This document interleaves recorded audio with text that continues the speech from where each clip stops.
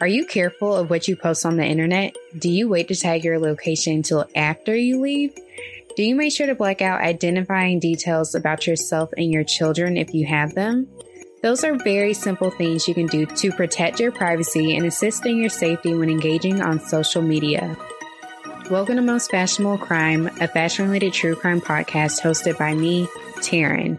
In this episode, I'm going to tell you the details about the night Kim Kardashian West was robbed in Paris.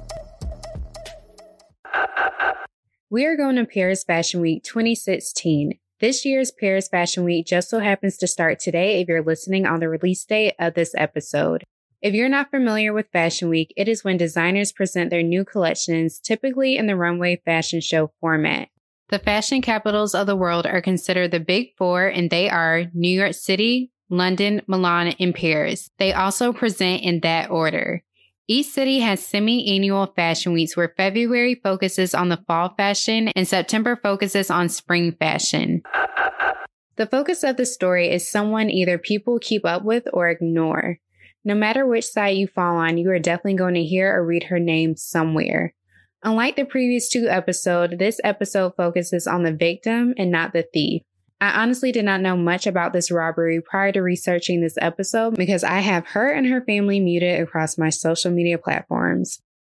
If you're unfamiliar with Kim Kardashian West, she first gained her first bit of attention as the friend, stylist, and closet organizer of Paris Hilton. Very humble beginnings. While she didn't come from a super famous and wealthy family like Paris, her family had some money and some fame due to her father being a friend and lawyer of O.J. Simpson and her stepfather being Caitlyn Jenner, who was a 1976 decathlon Olympian.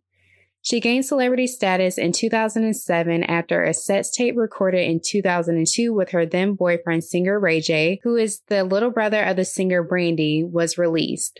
After Kris Jenner, Kim's mother, presented the idea of a reality TV show centered around her family in 2006, Ryan Seacrest, the hardest working white man in America, presented the idea to the E! Television network. And of course, they decided to pick up the show. Kim's sister, Kourtney, actually had starred in the E! reality TV show about rich celebrity offspring in 2005 called Filthy Rich Cattle Drive, which appears to have been a show similar to that of The Simple Life.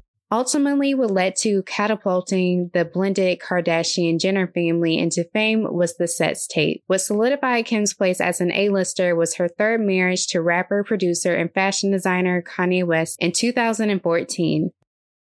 I don't like contributing someone's success to their significant other because obviously Kim is a successful businesswoman, but this union made her a permanent A-lister, especially because Anna Wintour, the editor-in-chief of Vogue, placed her and Kanye on the cover of the April 2014 issue of US Vogue. With the Vogue cover, you are for sure to be invited to the front row, which leads us to Paris Fashion Week 2016. There are a lot of conspiracies surrounding this case, but we will get to that later. There is not a lot of public information about this case, and it is still ongoing and is also foreign, but I will start at the beginning. On September 28, 2016, Kim Kardashian West arrived in Paris, France by way of private jet with her assistant, Stephanie Shepard, and her bodyguard, Pascal Devere. She was met at the plane by photographers. A lot of celebrities do notify the paparazzi of their location to get photographed, which is somewhat of an even exchange. Celebrities use the snap photos as a form of currency to keep themselves relevant, while the photographers make a lot of money off of those pictures. A lot of paparazzi are able to keep track of celebrities due to their highly publicized schedules. Kim was also followed to her hotel by the paparazzi. Let's get into this hotel, which really isn't a hotel. The name of this residence is Hôtel de Portales, and it is a hôtel particulier, which is a huge townhouse or a mansion. And this one is operated as a luxurious apartment hotel according to Wikipedia. It is also known as the No Address Hotel, but it does have an address. The residence is only available to a chosen group of A-listers, and it is very private. Notable guests include Kanye West, who is Kim's husband, who also kept a semi-permanent residence there, Beyonce and Jay-Z, who made it their home base during the European leg of the 12 Watch the Throne tour, Prince, Leonardo DiCaprio, and Jennifer Lawrence. To book, it requires a minimum stay of 1 week. You can only access the booking site with a passcode. According to Vanity Fair, Kim was staying in the $16,800 a night Sky Penthouse.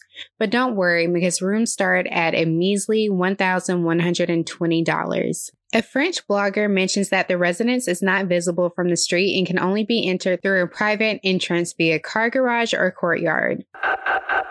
On October 2nd, Kim attended the Givenchy fashion show as well as the Balenciaga runway fashion show, and later went on to attend a private dinner at the Elias showroom with her sister Courtney. Around midnight or 1 a.m., they returned to the No Address Hotel.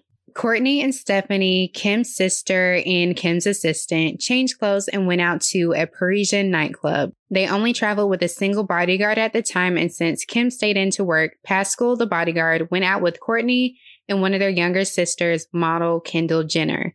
I read somewhere that Kim doesn't really drink or party, so it made sense why she didn't go out with her sisters and friends that night.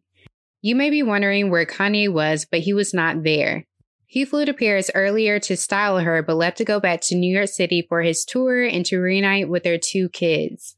What should have been a relaxing evening for the woman famous for being famous was not so. This is because she was robbed by 5 men. If you are like me, you would think the hotel would have top-notch security, especially at the price per night and the focus on housing A-listers. Well, no. A former guest is stated as saying security at that time only went as far as a receptionist and a nightman. There were no CCTV cameras or video surveillance cameras to provide the celebrities with privacy. However, according to a source in an article by People magazine, the code to the entrance door was known by many people because it had not been changed in 6 years. That night, there was a Fashion Week party being held at the hotel hosted by a Brazilian beer company. Apparently, the receptionist took a lax approach when allowing people in, buzzing you in if you responded to the question, "Are you here for the party?" with yes. There also weren't any bodyguards inside or outside the hotel. CCTV cameras caught 3 men riding in the direction of the hotel on bikes at 2:18 a.m.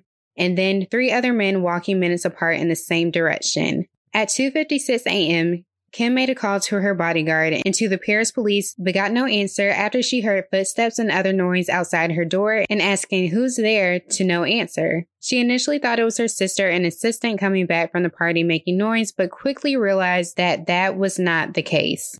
2 men dressed in police uniforms burst into the room and one pulled her out of the bed. The robbers took away her phone. They had the night receptionist with them, who they made unlock the door with a key with a gun pointed at his head. The door did not have a bolt and only a single lock. The night receptionist tried to calm Kim down, who was rightfully panicked, scared, and concerned about her life.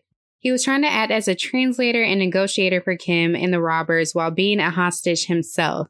Kim was also worried she was going to be sexually assaulted because she was only wearing a robe at the time. They dragged her to the top of the stairs in the hallway and demanded money, but she only had 1,000 euros. The robbers then brought her back into the room and pushed her onto the bed and tied her up with zip ties and put duct tape over her mouth and legs. Kim's longtime friend and stylist, Simone Harouche, was actually downstairs in another room and heard noises, and she contacted Pascal, the bodyguard, after locking herself in a bathroom. According to Kim, they kept saying, the ring, and she realized they were referring to the 20-carat, $4.5 million Lorraine Schwartz diamond ring Kanye West had gifted to her before the trip. The ring was flaunted on Kim's Instagram that week, and she also debuted on the red carpet at the VMAs. She also showed off other jewelry on her Instagram around this time. The robbers made off with the ring as well as a jewelry box containing 12 other items. The total value of the jewelry within the jewelry box amounted to $5.6 million, coming to a total of about $11 million worth of jewelry stolen. The other stolen items included a gold Rolex, Lorraine Schwartz diamond earrings, 2 Cartier bracelets, and a diamond and gold Jacob necklace. Before leaving, the robbers picked her up and placed her in the bathtub. The thieves wanted to raid other apartments, but they saw Kim's bodyguard was calling and knew that he would be back since she would not be able to answer the phone because they stole it. After 49 minutes, they left on their bikes and on foot. The stolen jewels in a bag hanging from the handlebars of one of the bikes. The only item recovered was a diamond-encrusted cross that one of the thieves dropped while leaving on a bike. Kim apparently was able to release herself from the ties by wriggling her hands free, and then she screamed for help from the balcony. There's not a ton of information on the people that committed this robbery. French police detained 17 people on January 9th the following year in connection to the robbery. Later the same year, 16 people were arrested for allegedly being involved. 4 years after the robbery took place, French prosecutors were revealed to be seeking trial for 12 of the suspects. As of 2021, the suspects are awaiting trial. Because the thieves that entered the apartment were or close to senior age, they were referred to as the grandpa robbers. These men were in their 50s and 60s, and one of them, a man named Younes Abbas, who is currently 67 years old, published a book titled I Robbed Kim Kardashian. So he's just really putting that all out there. Younes refers to himself as a part-time crook and had been in and out of jail for 21 years prior to this robbery, which apparently he committed after being crime-free for 9 years. While they are known as the grandpa robbers, authorities believe that there was a wider age range and perhaps the 5 that entered the apartment were the older ones. However, the age range of the suspects is 27 to 72 years old, and 3 of the suspects are women. It is believed by authorities that a man named Omar was the mastermind, and they also believe it was the combination of it being inside tracking, so an inside job, as well as tracking Kim through her social media. Apparently, the night of the robbery, she posted on Snapchat saying she was alone or that her sisters had left to go to the party. So the thieves figured the bodyguard had left as well. As I mentioned, there is not a lot of information about the actual robbers.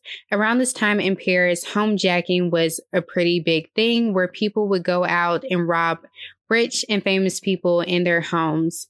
It is thought that some of the suspects disguised themselves as paparazzi in order to keep track of Kim. Once the robbery made news, many people took to social media with conspiracy theories. A lot of people did not believe that this was a true robbery due to the bulk of Kim's wealth and fame coming from pulling stunts for attention. Some people thought it was to boost their show's rating due to the viewership being down. Other people thought it was for insurance fraud. People also took note of how she had the phone she said was stolen and no marks on her arms from where she said she was tied. Personally, I do believe she was robbed because that would just be a whole new low for someone to lie about that. Following the robbery, Kim took a social media hiatus and didn't make public appearances until January the following year. It is estimated that Kim makes $1 million a month by posting on Instagram and probably a lot more from the public appearances. When she came back to social media, it looked as if Kim was going through her emo phase, and rightfully so. Gone were the jewelry and high-end designer clothes. She was posed with her husband and 2 kids, bare-faced, wearing a white oversized t-shirt and white biker shorts with nude lace-up high-heeled ankle booties. I don't think this is necessarily a blame and shame type of situation. At this time in 2016 on social media, a lot of people were oversharing their whereabouts and their possessions, and a lot of people still are. We've also seen fairly recently where a rapper was murdered because someone caught a glimpse of the address that he was currently living at because he got a package sent to that address and a picture of the package ended up on his Instagram story. I feel like she knew that she was famous, but I don't think she realized the level of security that she actually required as a celebrity. So I feel like this kind of gave her a bit of a wake-up call and just to do more in order to protect herself, her friends, and her family. I think it's somewhat of a lesson that no matter what you think, people do take note of what you post on social media, and you don't have to be a celebrity for that to happen. They might not act on what they notice in a malicious way, but please make sure to not make your life so easy to track. Thank you for listening to Most Fashionable Crime. To keep up with the podcast, make sure to visit www.mostfashionablecrime.com to sign up for the newsletter. Head over to the YouTube channel and watch and like the videos, and don't forget to subscribe. Follow on social media at Most Fashionable on Twitter and Most Fashionable Crime on Instagram and Facebook. You can also join discussion groups on Facebook and Reddit. If you enjoyed the podcast and are listening on Apple Podcasts, please be sure to leave a 5-star rating. Come back next Monday to hear about a different thief. In case you were wondering, this podcast was written, produced, and edited by me, Taryn. All music you hear is provided by Epidemic Sound.